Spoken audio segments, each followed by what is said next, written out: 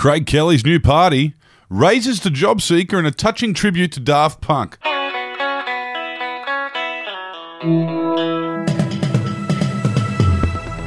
Hello, it's the 24th of February. This is the Betoota Advocates Daily News Bulletin. My name's Wendell Hussey.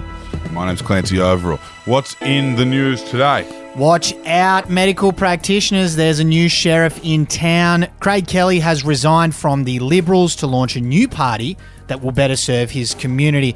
And the name of this party that he's gone with, it's quite complicated and convoluted, but it reads like this. The failed furniture salesman, anti-vaxxer, climate change denier who used to play as a tight head for Southern Districts Rugby's second grade party.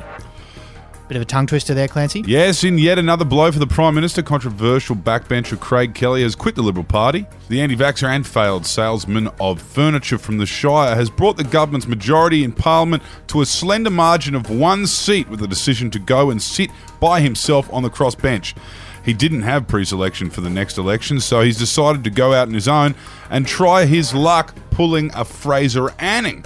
So let's see if he can keep his cushy taxpayer salary through the next election. Yes, it will be interesting to see what happens there. James Frederick Gobert left a comment on that story saying regardless of whether he gets elected again, he's looking forward to seeing Craig Kelly as the Sky News science reporter down the track.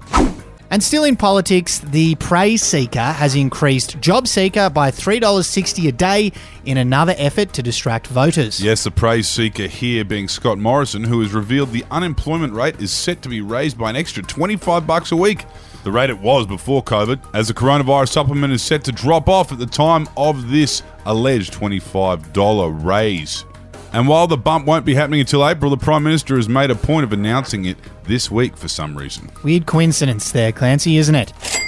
And in some local news here in town, a 34-year-old has dumped a red Mitsubishi after school drop-off in a touching tribute to Daft Punk. Yes, some sad news for the electronica fans today.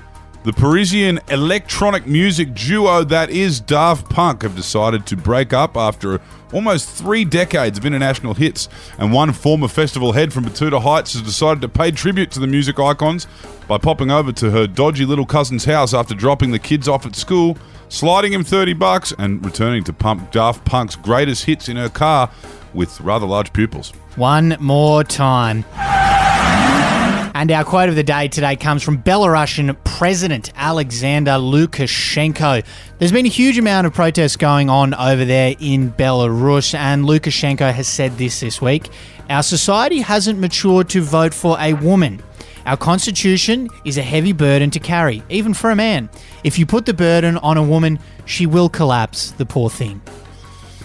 I think he's sleeping in the doghouse tonight, old Lukashenko. That was quite provocative comment there, although I'm not sure about the lay of the land in Belarus, but look, I can't imagine many cultures would receive that kind of unbridled chauvinism too well. Yes, and apparently he said it to a group of female factory workers, which makes it even more brazen. Anyway, that is the end of our daily news wrap for today. Thanks for tuning in, and we look forward to your company again tomorrow. See you later. Hooroo.